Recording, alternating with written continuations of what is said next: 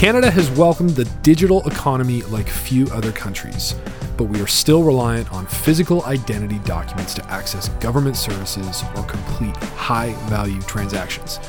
Interac is working to address this gap and make a secure, convenient, and privacy-enhancing digital ID ecosystem a reality for Canadians. Learn more at newsroom.interac.ca.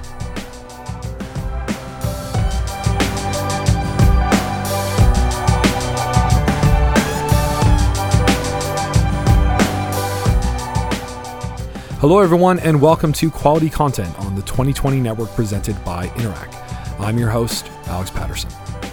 Today on the show, the Right Honourable Paul Martin, Canada's 21st Prime Minister and driving force behind his own Martin Family Initiative.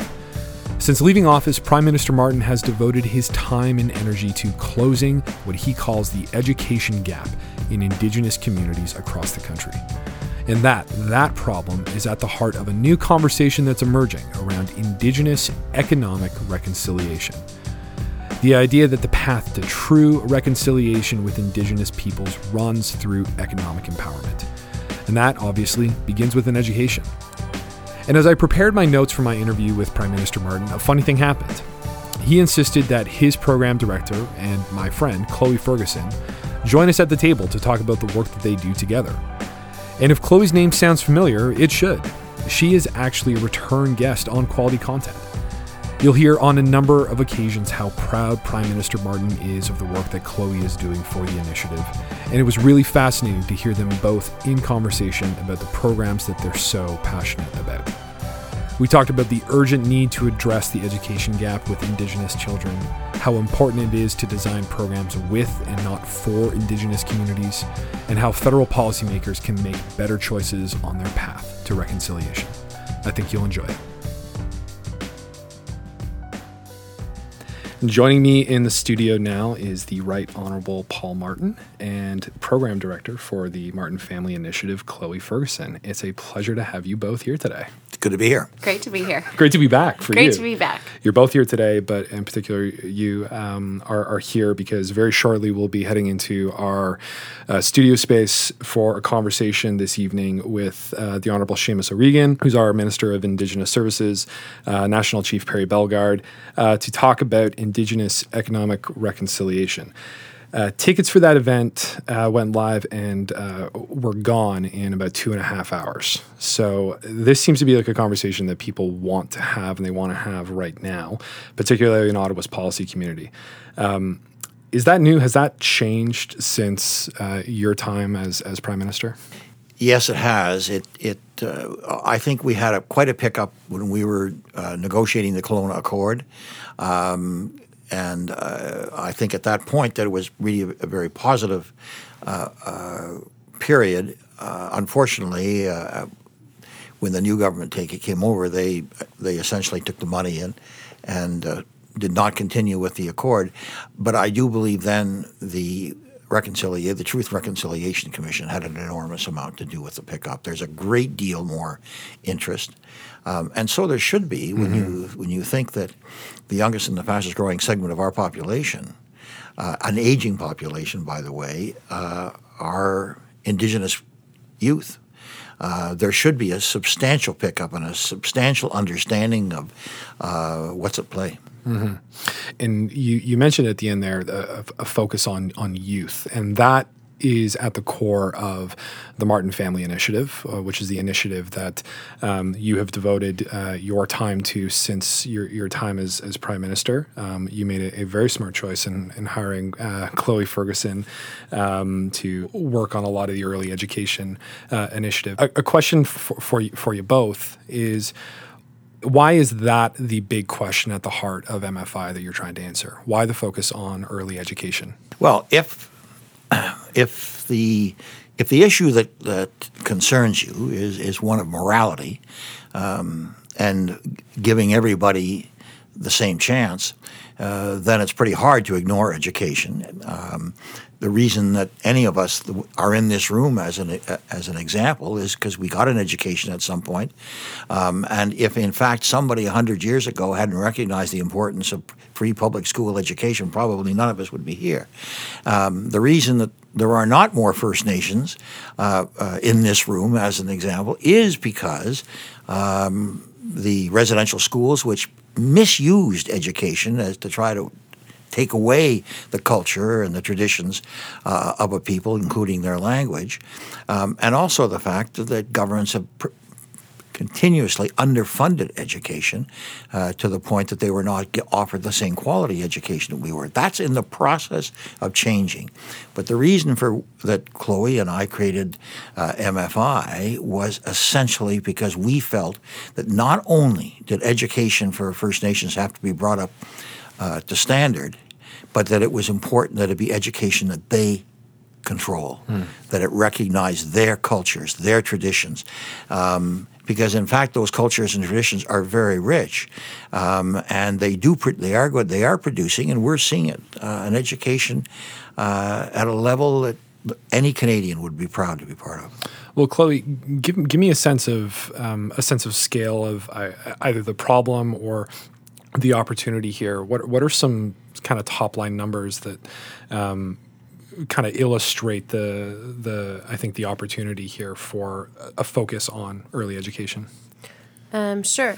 I think so MFI really has 3 areas of focus where the majority, we have 9 major programs across the country, and our 3 areas of focus really are economic development and entrepreneurship at the high school level, school improvement and literacy at the kindergarten to 5th grade level, and then earlier on, which is where my focus is right now, is prenatal to 5 years old to school entry. So I think across the board, in each of those particular areas, there's an opportunity around supporting youth to build businesses in their own communities, around grade literacy before grade 3, with the basic premise that you can't build a strong economy if you don't have a literate population. And then in the prenatal to school entry, the premise really is we can't support Indigenous children without supporting Indigenous families. And so what does that look like? I think in terms of numbers, I mean, the opportunity is that Indigenous youth, as Mr. Martin mentioned, are the youngest and fastest growing segment of our population.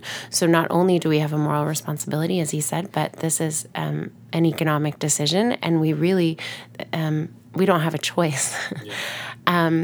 And so in terms of what we have seen in terms of success, the way that MFI works is we take a pilot and scale model to everything that we do. So we work hand in hand with communities to support Indigenous-led transformation of essential services with a focus on education and healthcare.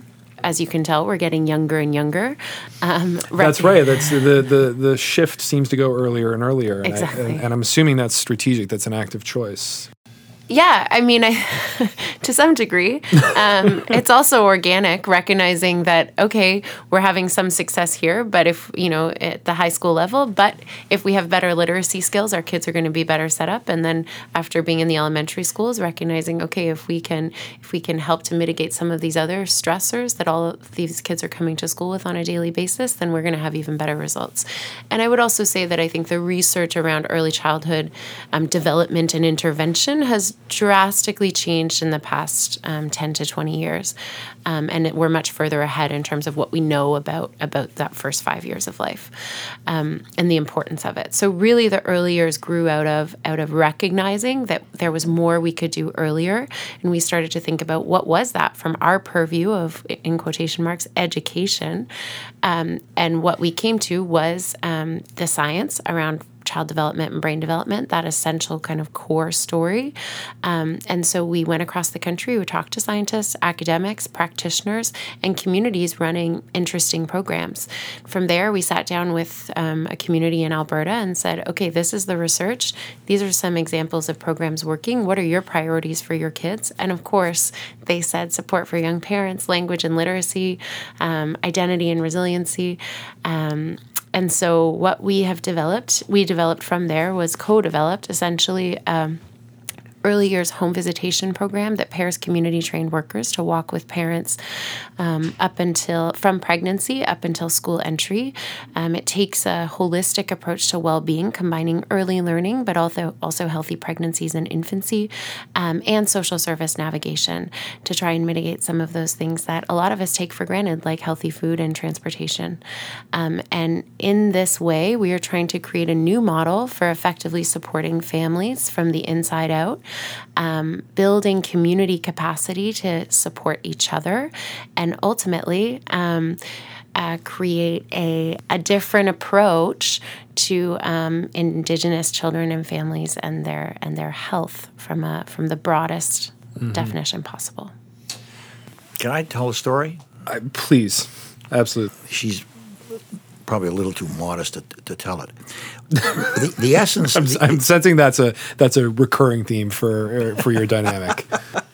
The essence of the program are what they call home visitors. These are women from the community who have raised their own families, who will go, they'll knock on the door, and they'll meet a young soon-to-be mother who may be very poor or may not have the kinds of supports that she requires. And they said, look, I'm here to help you. I want to stay with you through your pregnancy, and I want to stay with you for the first couple of years. So what essentially Chloe did is that she went out and she met with experts from across the country, Indigenous experts, people who are and non-Indigenous experts but were experts in how do you train people to help mothers, and what should you be doing when you're raising them, and an enormous amount of work went into this.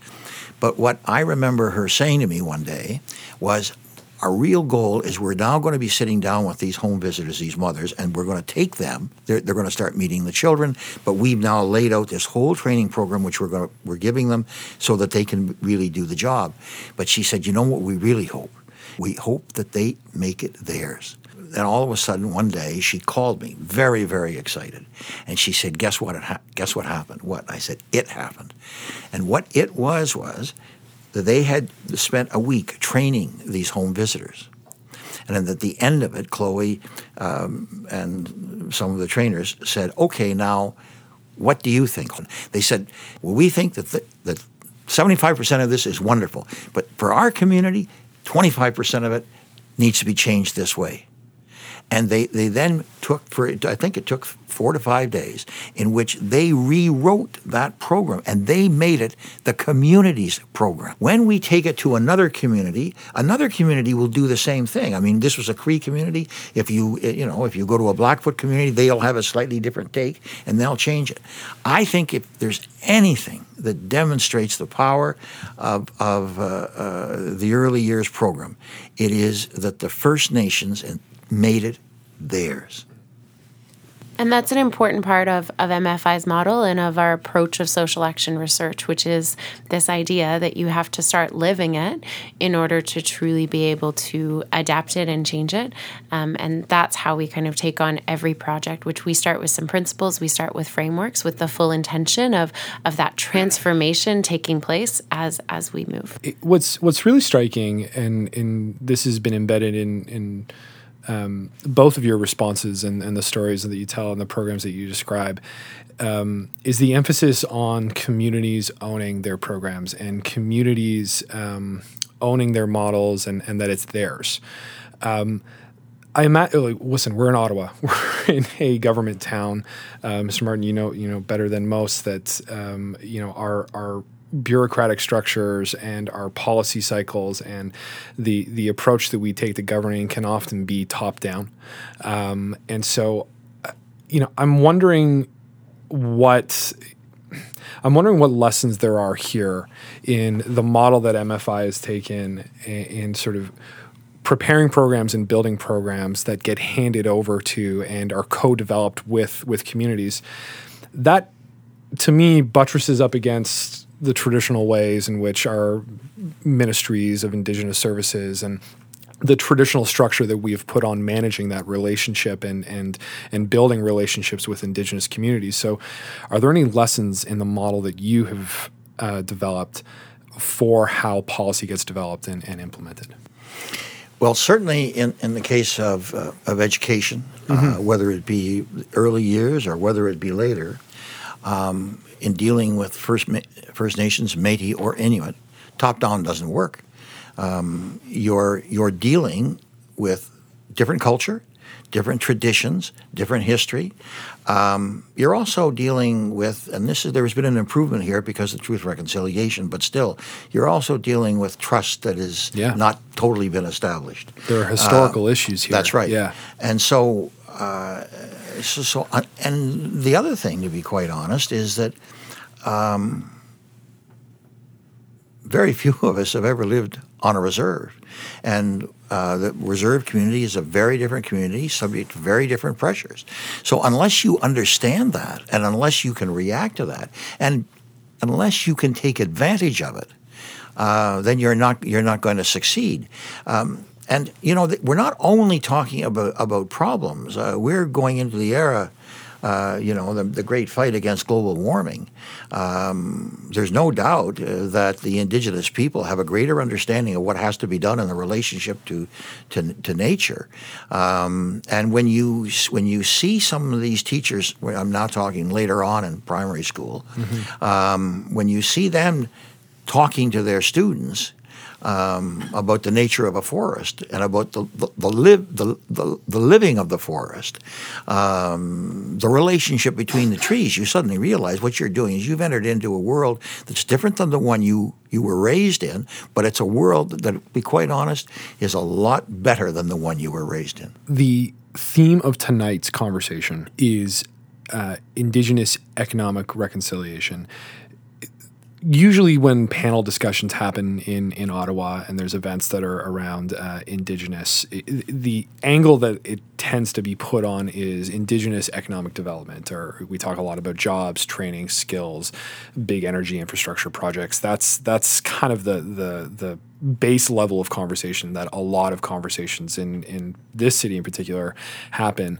The framing of Indigenous economic reconciliation is something that the National Chief has spoken about. We've dealt with a couple of other. I'm thinking of Crystal Smith, who's Chief Counselor of the Haisla Nation out in British Columbia. That concept that economic development can be a path to economic empowerment and therefore a sort of a step along the path in reconciliation.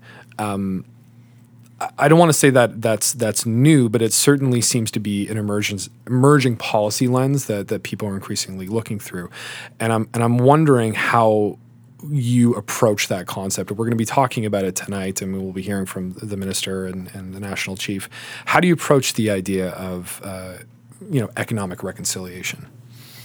Well, look, is there a place for government programs? Absolutely. Procurement, as an example.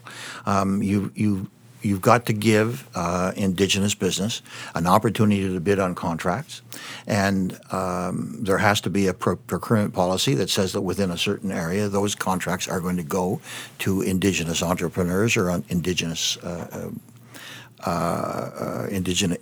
companies. Obviously, if you're focusing on education, what you're saying is that education is going to pay off big time. But you've also got to recognize that it's generational. It's going to take a while before it to work, and you can't. You have to recognize that both sides have got to lean over backwards to make it work. There is a fundamental shift that is taking place. You can see it. First Nations, the Métis, and the Inuit are far more interested in the economy and in business than has hitherto been the case, and that has to be encouraged. And we recognize. I mean, Canada in some areas is at a disadvantage to countries like the United States or China with massive populations. We should recognize that within Canada these communities are much smaller than our big cities, and so but we're not going to succeed unless we recognize that, and then unless we do what is required to encourage those businesses and allowing them to develop. And then again, what you're going to see is allowing them to establish links. I'll just give you one example of the kind of thing that I mean. The fact of the matter is, in today's day and age, if you don't have the same kind of connectivity in an on-reserve business, they're not going to be able to compete. So I'll tell you, it's not charity to sort of say that somebody who's living on a reserve who's opening up a business should have the same access to the cloud or to the internet as somebody who's going to be 5 miles from Toronto. Mm-hmm. That's just sheer common sense. And we're not going to build an economy if we basically say that only the big cities have the kind of connectivity that's required to succeed. But if we do that, not only are we going to benefit the First Nations, but we're going to benefit rural Canada. And we can't turn our backs on that. We had Bernadette Jordan, the Minister of Rural Economic Development, in our space actually last week. And one of the insights that we shared with her was some feedback that we had heard. We've got this agri-food project that we're doing right now, and we've been in some rural communities across Canada. And I remember there was a farmer at one of our tables that said, I run a $10 million a year business, and would you go to a $10 million a year business in downtown Toronto and say, you got to work without the internet?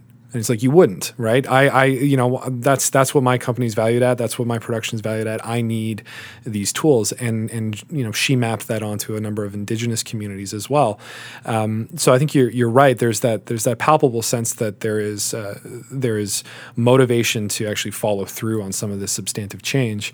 Chloe, you work a lot in communities. Usually when we are either talking on the phone or trying to plan something, you're usually on a highway in Alberta somewhere.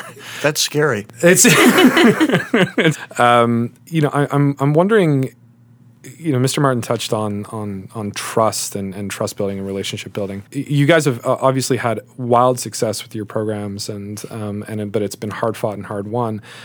What are some barriers that you yourself faced in building those relationships, and how did you overcome? Was it about listening? Was it about your approach? What are some barriers that you faced? Well, I think it's funny that you brought up barriers, because I was gonna speak to that in terms of what Mr. Martin was just talking about. I think the link and to go back to your previous question about what kind of policymakers and public servants can do as we look at Indigenous Canada, I think that's actually the first thing. I think everything that we've talked about today has shown that the strengths lie within community. Indigenous people know what is best for their communities, what is best for their business, what is best for their families and children, and our job as Canadians, as policymakers, etc., is to remove those barriers, to figure out what those barriers are, to understand. And in order to understand what those barriers are, some of them are clearer than others, but I think exactly to your point, you have to go. You have to be in community, you have to talk to people, and you have to understand what their lived experiences are. That's a critical piece of MFI. Our position is that we work with community in the way that we do, so that we're developing programming that is the result of lived experience as opposed to being imposed upon lived experience. What have we faced? I mean, we don't like to talk about our failures. But I think what is required to be successful is putting in the time. Yeah. Mr. Martin has been at this for much longer than I have. But what I have certainly learned from him and learned from our partners is you have to put in the time, not once, not twice, not 4 times, over and over and over again. You have to be authentic and genuine and ready to listen and believe that the answers are there.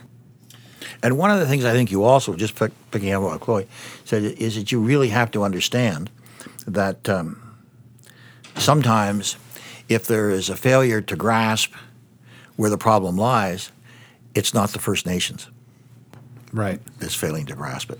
Right. And when you suddenly realize, my God, I just have not understood this, then the light. I imagine that's a massive mental hurdle for a lot of people who work in this space. Mr. Martin, I've always been really interested in when people leave elected office and leave leadership positions.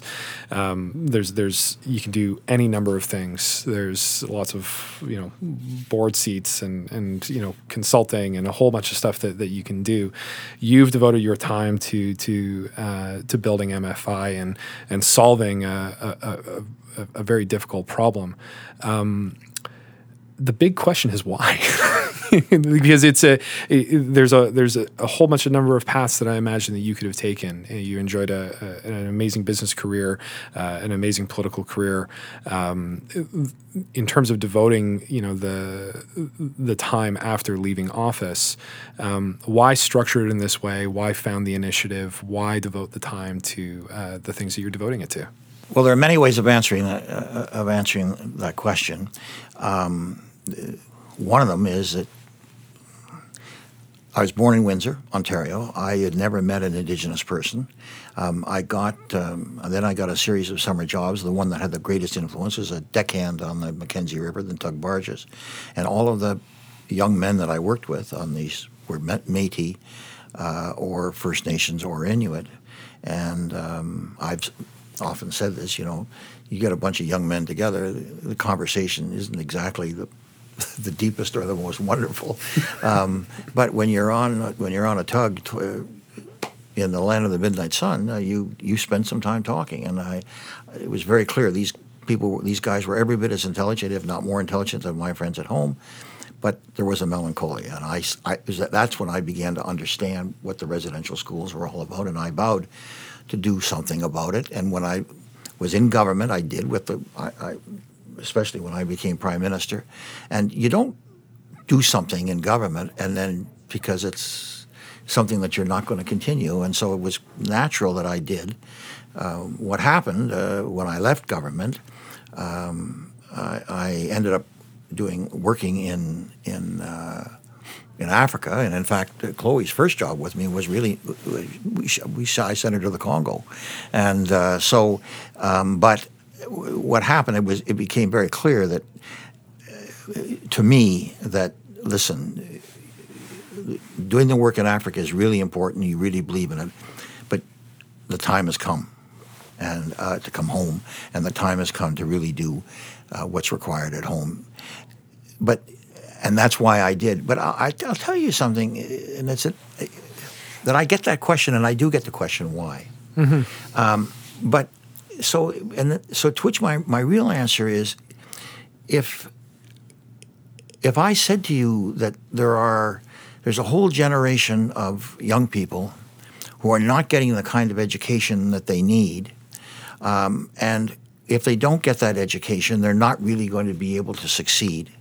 Or if I said to you that there are babies being born who don't have the opportunity really to form a family with their mother, and there is something being lost here, I think you'd say, I'm going to do something about that. And that's what this is about. It really is that families have the right to be families, and children have the right to grow up and succeed. Well, I actually think that's an amazing place to end it. So I want to, and I'm also conscious of our time. We've got to get you guys mic'd up and briefed up for our event. So Chloe Ferguson, Right Honorable Paul Martin, thank you very, very much for spending some time with us today and for telling us more about MFI. If people want to take that step and do want to get more engaged and do want to contribute or learn more, what's the best way that they can do that? They can reach out to me. My email is cferguson@themfi.ca. They can also look at our website, which is themfi.ca, and we can take it from there. I really appreciate both your time and your perspective. Well, thank you.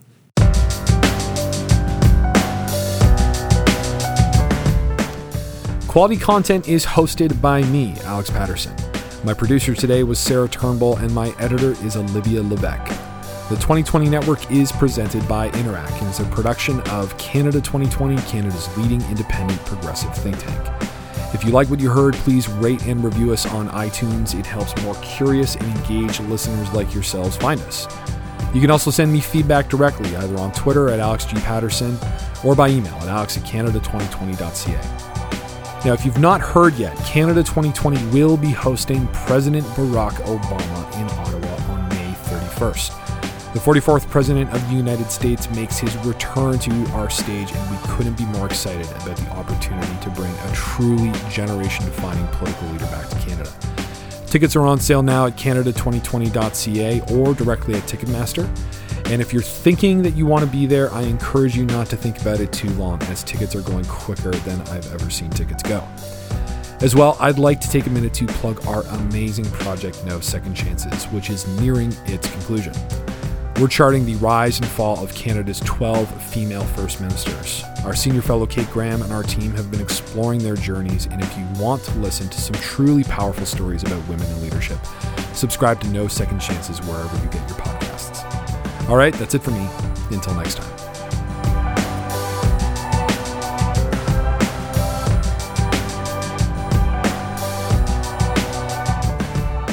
Cash has been around for thousands of years, but Canadians are increasingly turning to new methods of payment, such as mobile wallets and contactless solutions to handle everyday transactions. No matter what the future of payments holds, Interac will be there to help Canadians transact with confidence across multiple platforms and devices. Learn more at newsroom.interac.ca.